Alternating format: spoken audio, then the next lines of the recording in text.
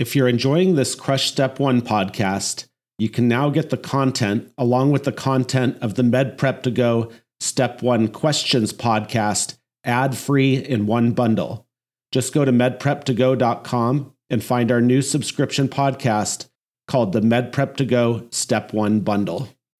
When you need mealtime inspiration, it's worth shopping Kroger, where you'll find over 30,000 mouth-watering choices that excite your inner foodie. And no matter what tasty choice you make, you'll enjoy our everyday low prices, plus extra ways to save, like digital coupons worth over $600 each week. You can also save up to $1 off per gallon at the pump with fuel points. More savings and more inspiring flavors make shopping Kroger worth it every time. Kroger, fresh for everyone. Fuel restrictions apply.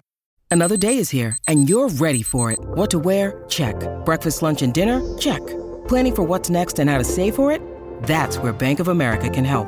For your financial to-dos, Bank of America has experts ready to help get you closer to your goals. Get started at one of our local financial centers or 24/7 in our mobile banking app. Find a location near you at bankofamerica.com/talktous. What would you like the power to do? Mobile banking requires downloading the app and is only available for select devices. Message and data rates may apply. Bank of America N.A., member FDIC. I'm Ted O'Connell, one of the authors of Crush Step 1, the ultimate USMLE Step 1 review, along with my co-authors, Ryan Pedigo and Thomas Blair. I am also the Chief Content Officer for Inside the Boards. This is the Crush Step 1 podcast based on the second edition of our best-selling book. The goal is to provide you high-yield and high-quality audio content of the book to help you study on the go and reclaim some of the time in your day. Hey, this is Austin Miller. I'm a third-year medical student at Mercer University, and today I will be narrating the immunology chapter of Crush Step 1, second edition. To start off, we're going to look at the lymphoid structures and the anatomy of the immune system.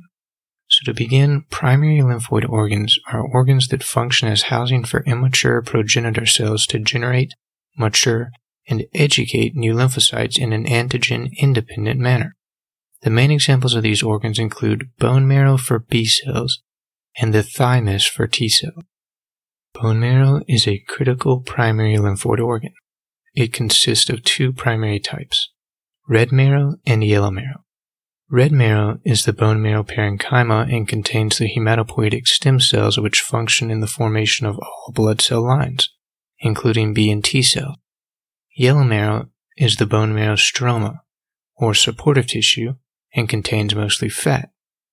The thymus is the other primary lymphoid organ. Its embryologic origin is the epithelium of the third branchial pouch. Structurally, it is an encapsulated, bilobed organ situated in the anterior mediastinum. During early childhood, the thymus is large and is easily seen on a chest radiograph. However, as the individual ages, there is a natural regression and atrophy of the thymic tissue, and it becomes invisible on a chest film. The main physiologic immune function of the thymus is to act as a T-cell classroom for differentiation and maturation, which occur as cells go from the outer cortex to the inner medulla of the thymus.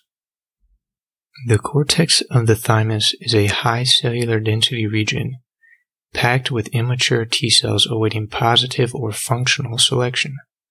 Positive selection ensures that T cells will have the bare minimum functionality of binding the cell surface protein major histocompatibility complex 1 or 2.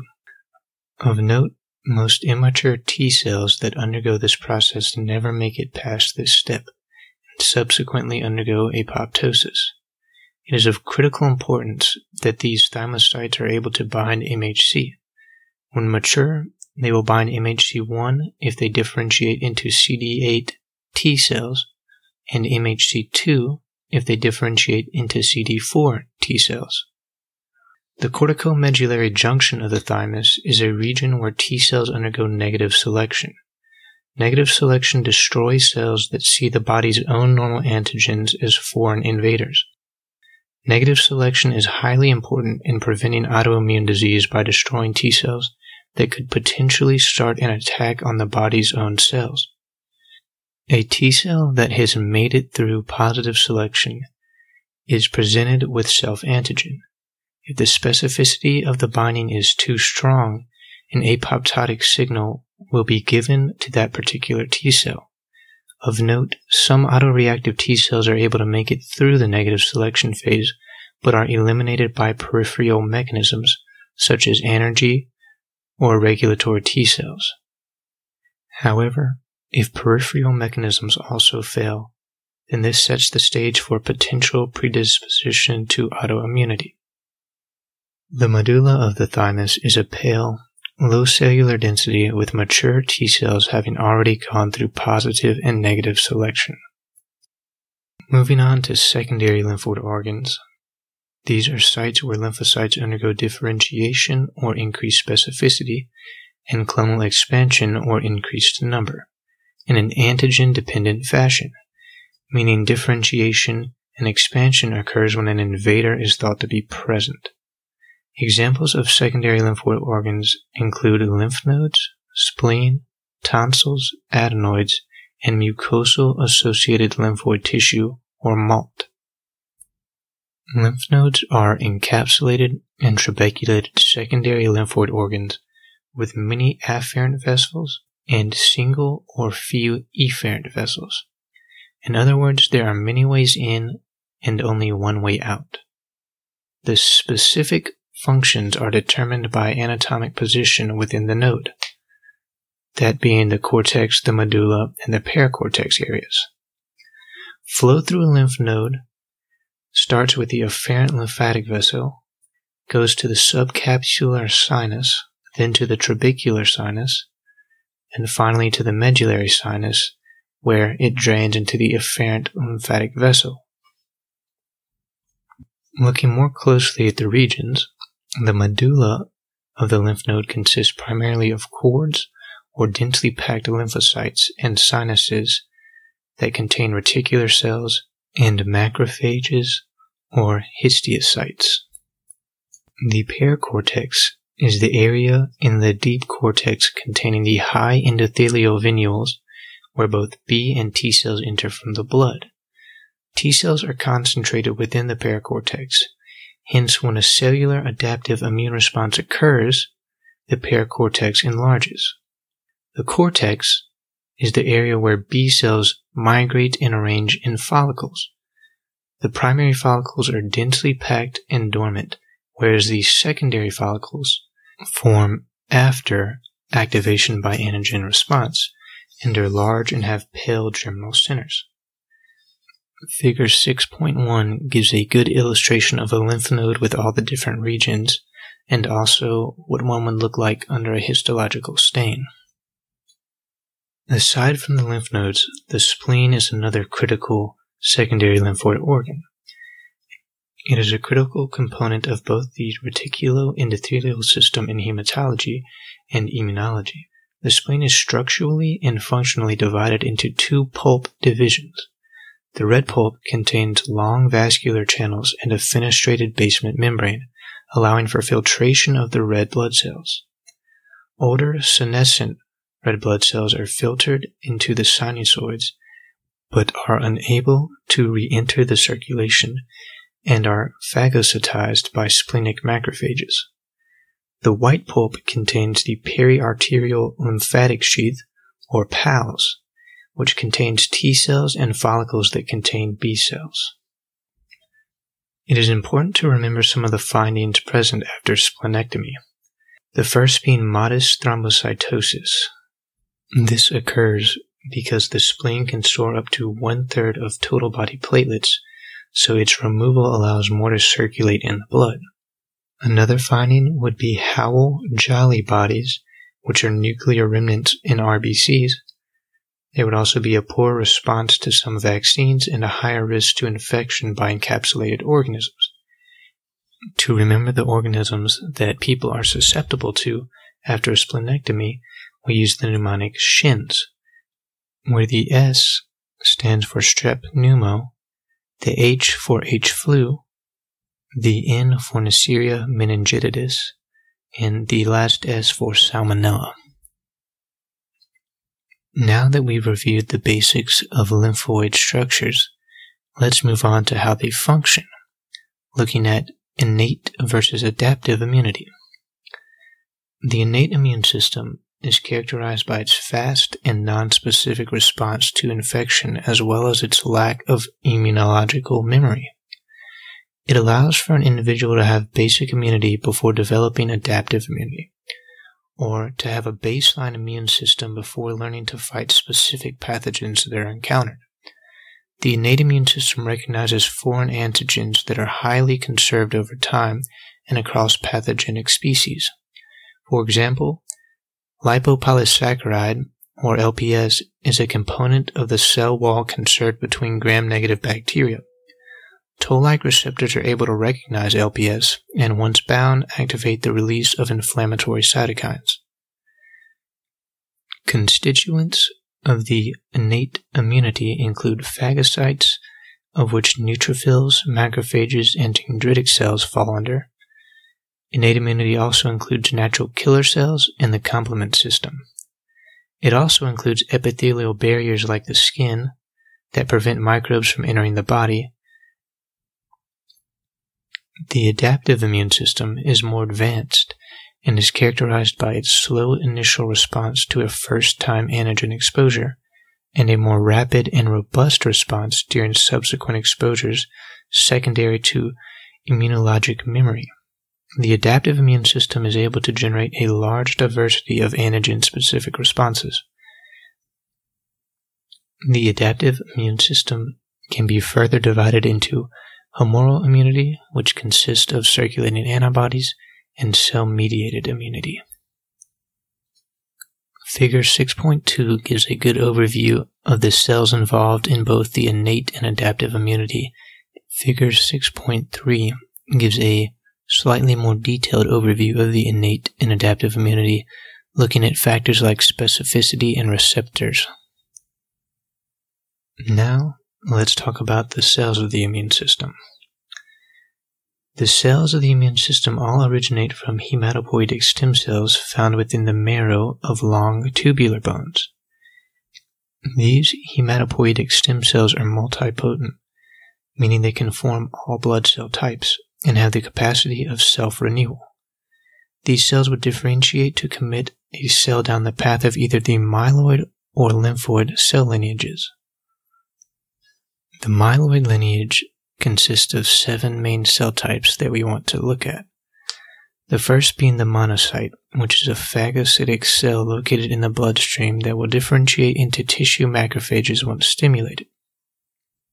The next cell is the macrophage or tissue histiocyte, which is a differentiated monocyte capable of phagocytosis and synthesis and secretion of various cytokines, including interleukin-1, tumor necrosis factor alpha, interleukin-6, interleukin-8, and interleukin-12. Also, it is considered an antigen-presenting cell. The next cell produced from the myeloid lineage is the dendritic cell. This is a cell with long cytoplasmic arms capable of efficient antigen presentation to lymphocytes. It is known as the professional antigen-presenting cell. Another type of myeloid cell is the neutrophil. It's a mature cell that has multi-lobe nucleus and contains toxic cytoplasmic granules with a potent bactericidal capability. Another similar cell is the eosinophil, which is a mature cell that has a bilobe nucleus with large pink granules containing major basic protein. Major basic protein functions in the attack against parasitic and helminthic infections. Basophils are also from the myeloid lineage, and they are mature cells that have bilobe nucleus and large blue granules. The last important cell from the myeloid lineage that we need to consider is the mast cell. This is a cell with a small nucleus and large cytoplasmic granules containing histamine or other preformed allergic mediators, which play a role in allergies, hives, and anaphylaxis, which undergo further differentiation into either CD4 helper T cells, CD8 cytotoxic T cells, or regulatory T cells and memory T cells. Moving on to the lymphoid lineage, there are 3 important cell types that we need to know. The first being B cells, which undergo further differentiation into either memory B cells or plasma cells which secrete antibodies. T cells, which can further differentiate into CD4 helper T cells, CD8 cytotoxic T cells, regulatory T cells, or memory T cells. Also included in the lymphoid lineage is natural killer cells. These are CD56 positive lymphocytes that contain cytoplasmic toxic granules such as granzymes and are able to kill malignant cells, virus-infected cells, or antibody-coated or opsonized cells. So to review, the myeloid lineage consists of 7 cell types: the monocyte, the macrophage, the dendritic cell, the neutrophil, the eosinophil, the basophil, and the mast cell. And the lymphoid lineage consists of 3 cell types: the B cell, the T cell, and the natural killer cell. Figure 6.4 gives an overview of humoral immunity versus cell-mediated immunity. Now that we know the lymphoid structure and the cell types, let's look at how we differentiate ourselves from everything else using the major histocompatibility complexes 1 and 2. Major histocompatibility complex, otherwise known as MHC, is a critical portion of the immune system's ability to discern self from non-self, as well as to detect when the body's own cells are either infected or have undergone malignant change. There are 2 major classes of MHC involved in human immune systems. These 2 classes are both structurally and functionally distinct from one another. MHC class 1 is present on all nucleated cells in the body, in addition to platelets.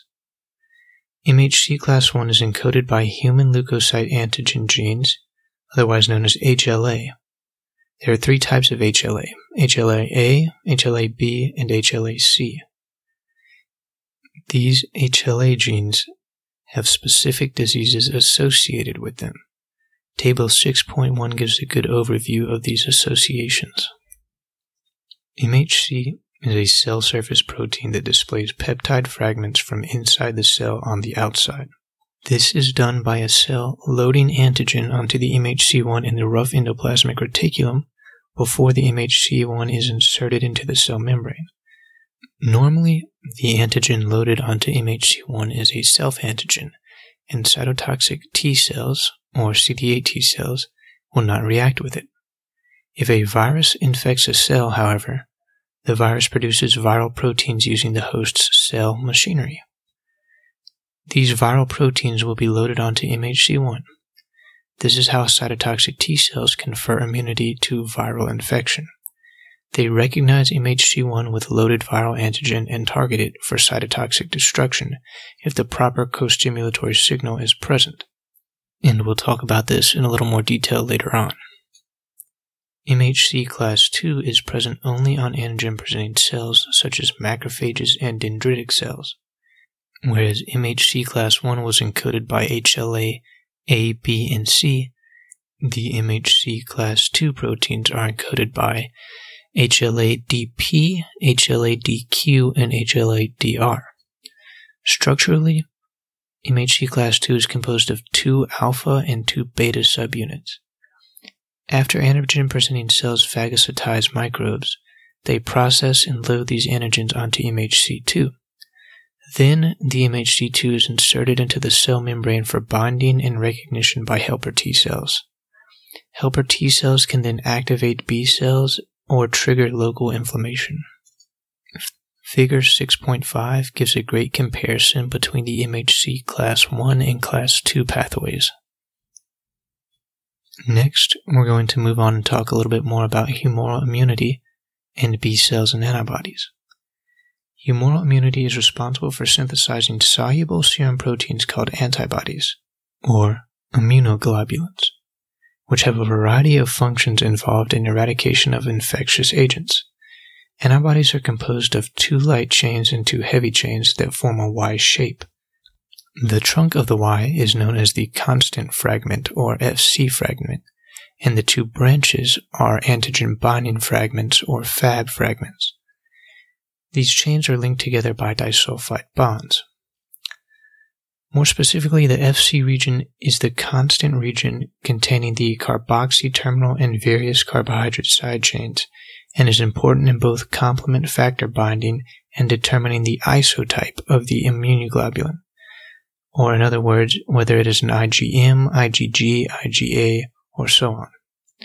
The Fab region contains two antigen binding fragments at the amino terminal site that are important in determining the idiotype of the immunoglobulin, or in other words, the uniqueness of the site and specificity for only one antigen. The structure of an antibody can be viewed in Figure 6.6. Antibody formation is accomplished by mature plasma B cells, which synthesize and release antibodies after they have been activated by appropriate mechanisms with antigen stimulation. There are nearly unlimited antigens, therefore, there are a number of mechanisms in place to ensure that there will be a B cell that can make the required antibody when needed. This process is called antibody diversity and consists of four main processes. The first being the random recombination of the light chain genes, or VJ genes, and the heavy chain genes, or VDJ genes. The second main process is the random combination of various heavy chains with light chains. The third process is somatic hypermutation, which occurs in germinal centers after antigen stimulation. The fourth and final process that contributes to antibody diversity is the addition of DNA nucleotides to the heavy and light chains by an enzyme called terminal deoxynucleotide transferase, otherwise known as TDT. At baseline, a mature B cell will either express an IgM or IgD isotype on its cell surface. Isotype switching occurs after antigen stimulation and appropriate activation of a mature B cell, resulting in alternative splicing of mRNA. The resultant post-translational modification of mRNA dictates the isotype of plasma cell, whether it be IgA, IgG, or IgE. For step 1, it is important to understand the differences between the different isotypes, so let's look at them more in depth. IgD is found on the surface of all mature B cells. Its function in serum is otherwise unknown. IgM is also found on the surface of mature B cells. As a serum immunoglobulin, it is produced in the primary or fast antigenic response and is found as either a monomer or more commonly as a pentamer, which consists of 5 IgM molecules linked together. The pentamer is more efficient at antigen trapping and complement fixation and activation. It is important to remember that the pentamer is very bulky and therefore cannot cross the placenta. IgG is another isotype that is the main immunoglobulin in the secondary or delayed or slow onset antigenic response. It occurs as a monomer and has multiple functions, including the ability to fix complement, opsonize bacteria, and neutralize various toxins and viruses. It is important to remember that since IgG does not form multimers, and therefore it can cross the placenta, so it is essential in providing passive immunity to the developing fetus. The next important isotype is IgA, which occurs as a monomer in the bloodstream and as a dimer when secreted. In its dimer form, it is linked by the secretory component attained from the epithelial cells before secretion. IgA is secreted onto mucosal surfaces, such as the gastrointestinal, genitourinary, and respiratory tracts, to block attachment of pathogens to mucous membranes. IgE is another important isotype, and it is implicated in the allergic response, or type 1 hypersensitivity, because it binds both mast cells and basophils and undergoes cross-linking after exposure to appropriate antigens. Now that we know the isotypes, let's walk through how a B cell becomes activated into an antibody-secreting plasma cell. Resting B cells have a high level of expression of surface immunoglobulins, IgM or IgD, and MHC class II, but they do not secrete immunoglobulins. If they encounter their matching antigen, they will engulf it, digest it, and present it on their MHC class II. A helper T cell subtype, Th2 cell, can then recognize the antigen on the MHC2 with its T cell receptor, or TCR. The Th2 cell will then secrete specific cytokines, such as IL-4, IL-5, and IL-6, to stimulate B cell proliferation, hypermutation, and isotype switching. Once a B cell becomes a plasma cell, it is no longer able to proliferate because it is designed for maximal immunoglobulin secretion. Of note, it actually takes two signals to make Th2 cells secrete B cell activating cytokines. The first signal being the TCR-MHC2 antigen interaction, and the second signal being CD40 to CD40 ligand interaction. There is also a T cell independent way to activate B cells. Non-peptide antigens cannot be presented to T cells, but it is often important for the immune system to recognize these antigens. B cells' response to these antigens is solely IgM release. No isotype switching or immunological memory is established after the encounter. When considering humoral immunity, it is important to take into account both active and passive immunity. When considering humoral immunity, it is important to take into account the way that a host develops or obtains antibodies to a specific antigen, and this can be classified as either active or passive immunity. Active immunity signifies that the host's immune system came directly in contact with an antigen and developed its own immunity. There's a subcategorical breakdown of the active immunity into naturally acquired active immunity, which consists of direct pathogen exposure, and artificially acquired active immunity, which consists of exposure through vaccines. Passive immunity, on the other hand, occurs when the host was given its supply of antibodies by an outside source. This can be naturally or artificially acquired. For example, naturally acquired passive immunity occurs most commonly when a mother transfers her actively formed antibodies to her offspring, both transplacentally through IgG and through breast milk using IgA. In contrast, artificially acquired passive immunity occurs when antibodies are administered as medication, which is the case in tetanus antitoxin, antiventums, digitalis antibody fragments, or intravenous immunoglobulin. To finish up talking about humoral immunity, let's look at what happens when things go wrong in the B cell maturation process, or if deficiencies occur. The first immunodeficiency that we'll look at caused by a defect in B cells is X-linked agammaglobulinemia, otherwise known as Bruton agammaglobulinemia. This results from a mutation in the receptor tyrosine kinase, or BTK receptor.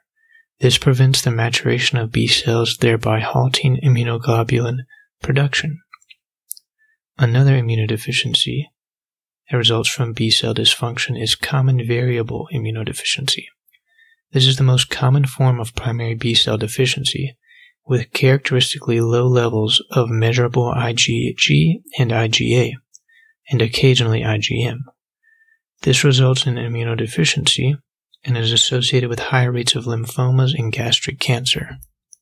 Hyper-IgM syndrome is another common immunodeficiency likely to show up on step 1.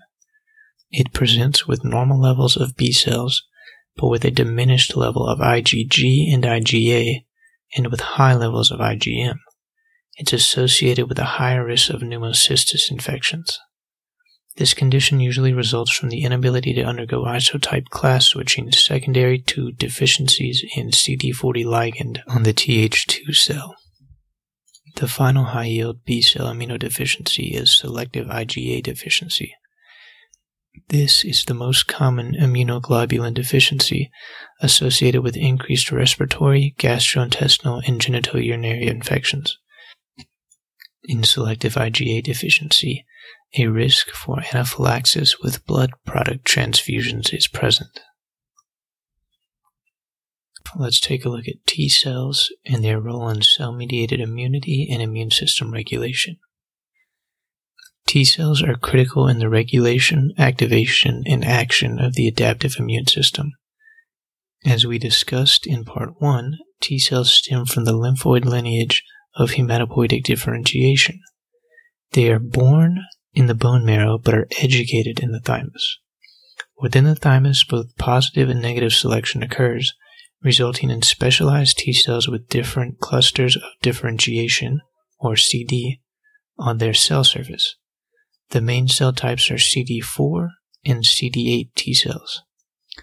CD4 T cells are otherwise known as the helper T cells and will undergo further differentiation after appropriate stimulations by interleukins to become either a Th1 or Th2 cell with specific functions to help regulate both the humoral and cell-mediated immune system. Specifically, Th1 cells are involved in the regulation of the cell-mediated response. They are activated by antigen-presenting cells by the secretion of IL-12 and the secretion of interferon gamma, which activates antigen-presenting cells for efficient killing. They also secrete IL-2, which activates CD8 cytotoxic T cells to kill virally infected cells. Th2 cells, on the other hand, are activated by the secretion of IL-4. They activate B cells and enhance isotype switching by secreting IL-4, IL-5, and IL-6. They are also involved in recruiting eosinophils for parasite defense. Another category of the CD4 T cell is the regulatory T cell, otherwise known as Tregs, or formerly known as the suppressor T cells. These cells maintain specific immune tolerance by decreasing the activity of CD4 and CD8 T cells. They are activated by anti-inflammatory signals such as IL-10 and TGF-beta. CD8 T cells, otherwise known as cytotoxic T cells, are the cells responsible for seeking out and eliminating virus or parasite-infected cells, cancer cells, and other foreign cells.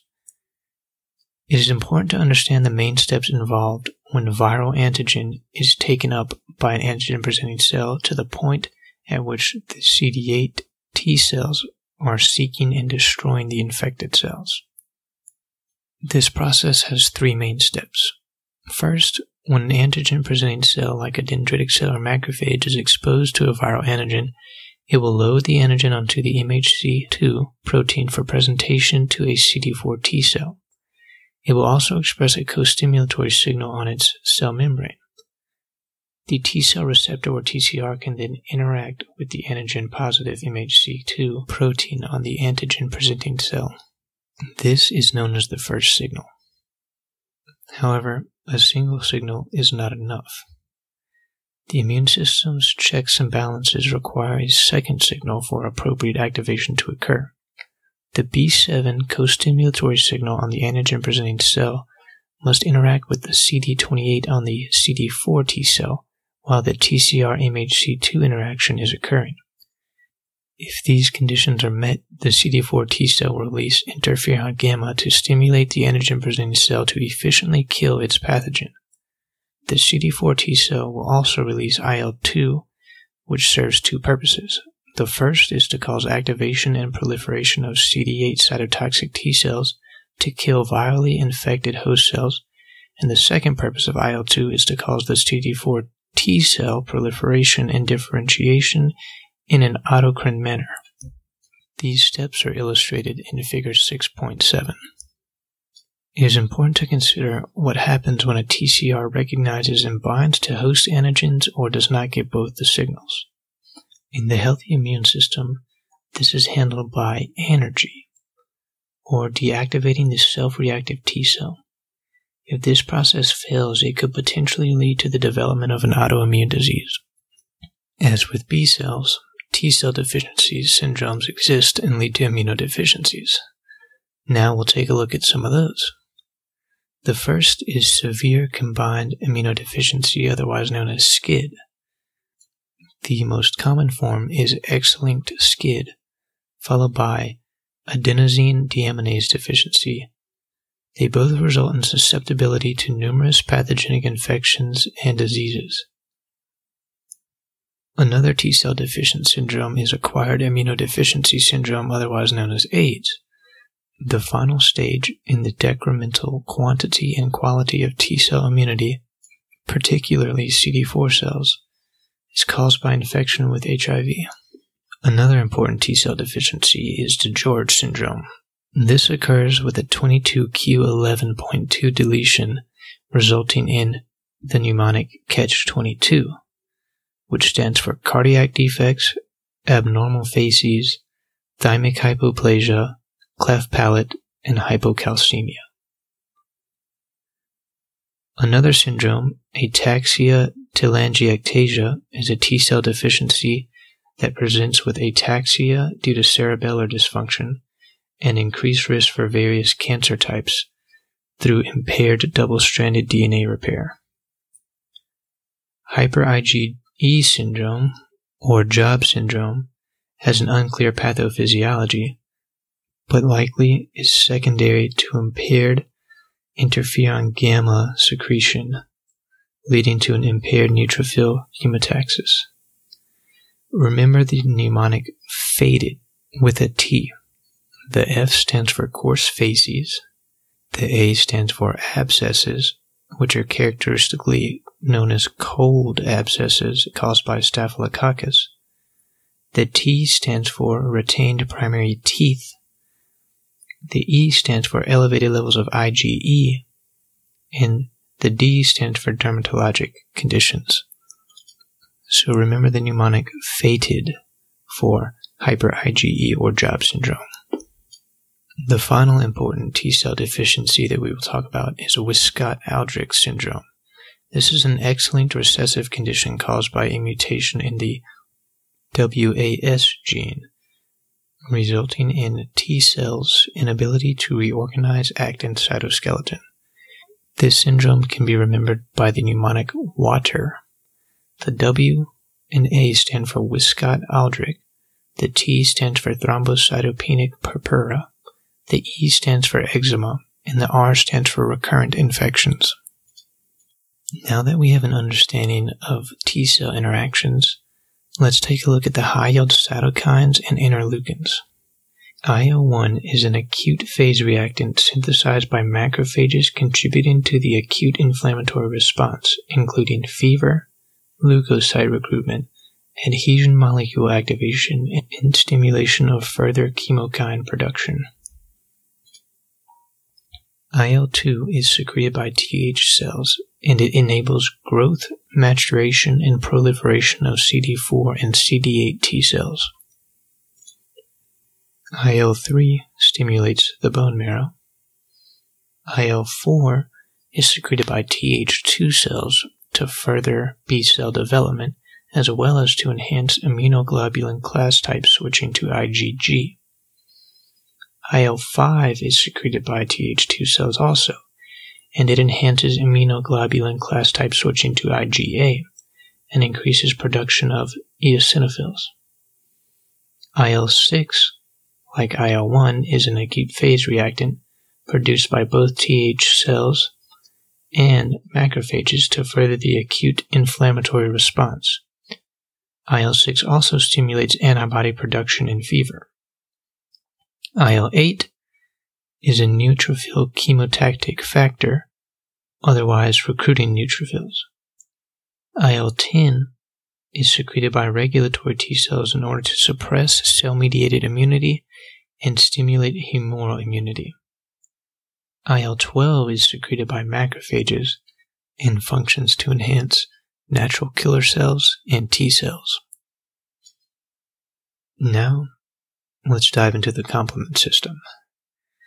The complement system is often confusing, but it can be simplified fairly easily. It's a system of liver-derived serum proteins that, once activated, triggers a cascade of proteolytic cleavage reactions to further the cascade and convert proproteins into functional active immune system constituents. There are three main initial pathways that may be taken to ultimately activate C5 and initiate the final common pathway, which is the formation of the membrane attack complex, or the MAC complex. There are 3 different complement pathways. The first, known as the classical pathway, which is activated by antigen-antibody complexes. The second pathway is the menin-binding lectin pathway, which is one activated by microbial lectin particles. And the third pathway is the alternative pathway, which is activated by microbial surfaces such as LPS and endotoxin. The complement system in each of these pathways are illustrated in Figure 6.8.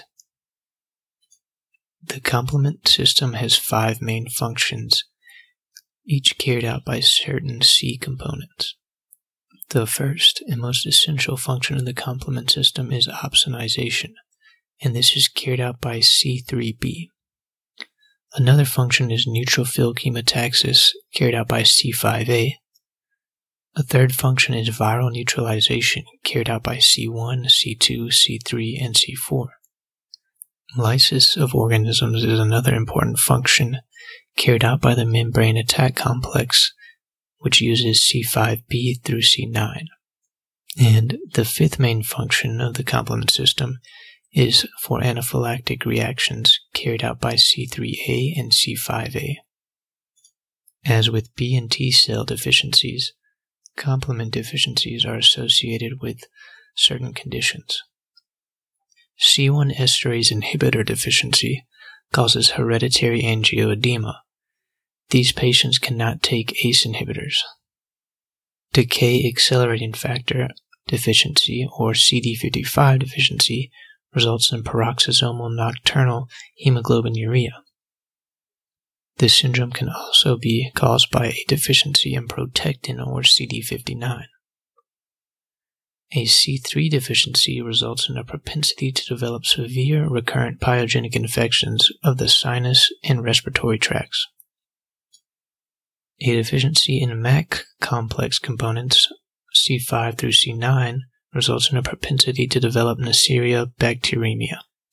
With that, we conclude the complement section and will now move on to the hypersensitivity reactions. These reactions or responses are divided into 4 types. The first type is type 1, and it is commonly associated with allergies. These reactions occur when pre-sensitized mast cells or basophils with antigen-specific IgE are exposed to a particular antigen. The antigen binds the Fab portion of the IgE, resulting in cross-linking and subsequent immediate release of preformed vasoactive substances like histamine. Anaphylactic reactions occur in this fashion through a type 1 reaction resulting in fast and widespread vasodilation and subsequent hypotensive shock. Bee stings and peanuts are common causes of anaphylaxis. Disorders associated with type 1 hypersensitivity reactions are allergic rhinitis, atopic dermatitis or eczema, urticaria or hives, asthma, and anaphylaxis. Type 1 responses are commonly used in testing by allergists who use scratch tests, in which positive test results in a wheal and flare reaction of the scratched skin site. Type 2 reactions are antibody-dependent cytotoxic reactions. These occur when either IgM or IgG antibodies bind to a cell surface antigen, resulting in cytotoxic destruction by a few possible mechanisms.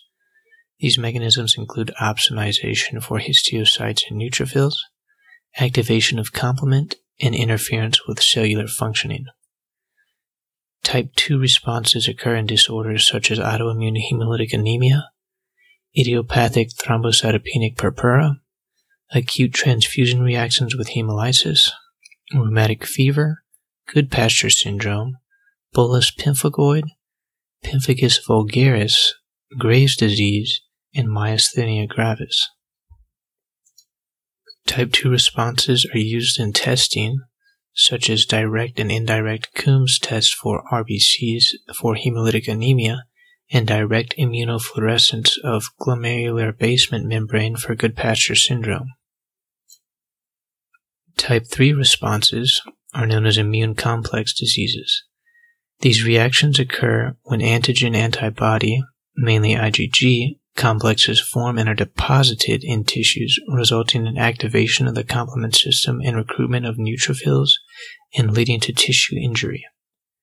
Historically, the Arthros reaction resulted from intradermal injection of antigen, which resulted in a type 3 reaction in the underlying skin, causing edema and necrosis. Disorders associated with type 3 responses include systemic lupus erythematosus, rheumatoid arthritis, hypersensitivity pneumonitis, serum sickness, and post-streptococcal glomerulonephritis. Testing that involves type 3 responses include the main mode of testing for immunofluorescence staining. The fourth and final hypersensitivity response is type 4, known as delayed hypersensitivity or antibody-independent cytotoxicity. Type 4 reactions are the only hypersensitivity reactions that are not antibody-mediated, and this cannot be transferred through serum. These cell-mediated reactions occur in a delayed fashion after a previously exposed T cell interacts with the same antigen, resulting in a lymphokine production and subsequent activation of other immune system players like macrophages. Disorders involving type 4 hypersensitivity responses include contact dermatitis to things such as nickel allergy and exposure to poison ivy and oak, the PPD skin test for tuberculosis, graft versus host disease, multiple sclerosis, and Guillain-Barré syndrome. Now that we have covered the hypersensitivity responses, we will move on to the final part of the chapter, which is transplantation immunology. Immunology is a critical factor whenever transplanting material with foreign antigens into a patient, whether it is a blood transfusion, a bone marrow transplant, or a solid organ transplant. It is important to consider the types of tissue transplants. An autograft is a transplantation of tissue back to the same host in a different location. A common example would be skin grafting from one site to another. An allograft is the transplantation of tissue from one human to another, such as is commonly performed in a solid organ transplantation. A xenograft is a tissue transplantation from a different animal species to a human. There are different types of rejection which must also be considered. Hyperacute rejection is a very rapid form of rejection occurring within minutes to hours of transplantation as a result of host antibodies binding to donor tissue endothelium. This results in complement activation and neutrophil migration into the donor graft. Acute rejection is a T-cell mediated rejection occurring within weeks to months after transplantation. This is the primary form of rejection for which immunosuppressant medications are used. This is the only form of rejection that can be acutely reversed by increased immunosuppressant dosing. Chronic rejection is a long-term form of rejection in which there is a progressive loss of function of the transplanted organ or tissue secondary to vascular fibrosis. When dealing with transplants, it is important to consider the high-yield immunosuppressant drugs. Azathioprine is a prodrug converted enzymatically in vivo to 6-mercaptopurine, or 6-MP, which acts to inhibit purine metabolism. Inhibition of purine metabolism preferentially affects proliferating cells such as T and B cells. It is used both in autoimmune disorders and in acute rejection. Cyclosporine binds to cyclophilin, which inhibits calcineurin and therefore prevents transcription of IL-2 in T lymphocytes. Cyclosporine is used primarily in tissue transplantation. Another similar drug, tacrolimus, binds to FK binding protein, but otherwise inhibits calcineurin, and therefore IL-2 similarly. It is used primarily as an alternative to cyclosporine in renal and liver transplantation recipients.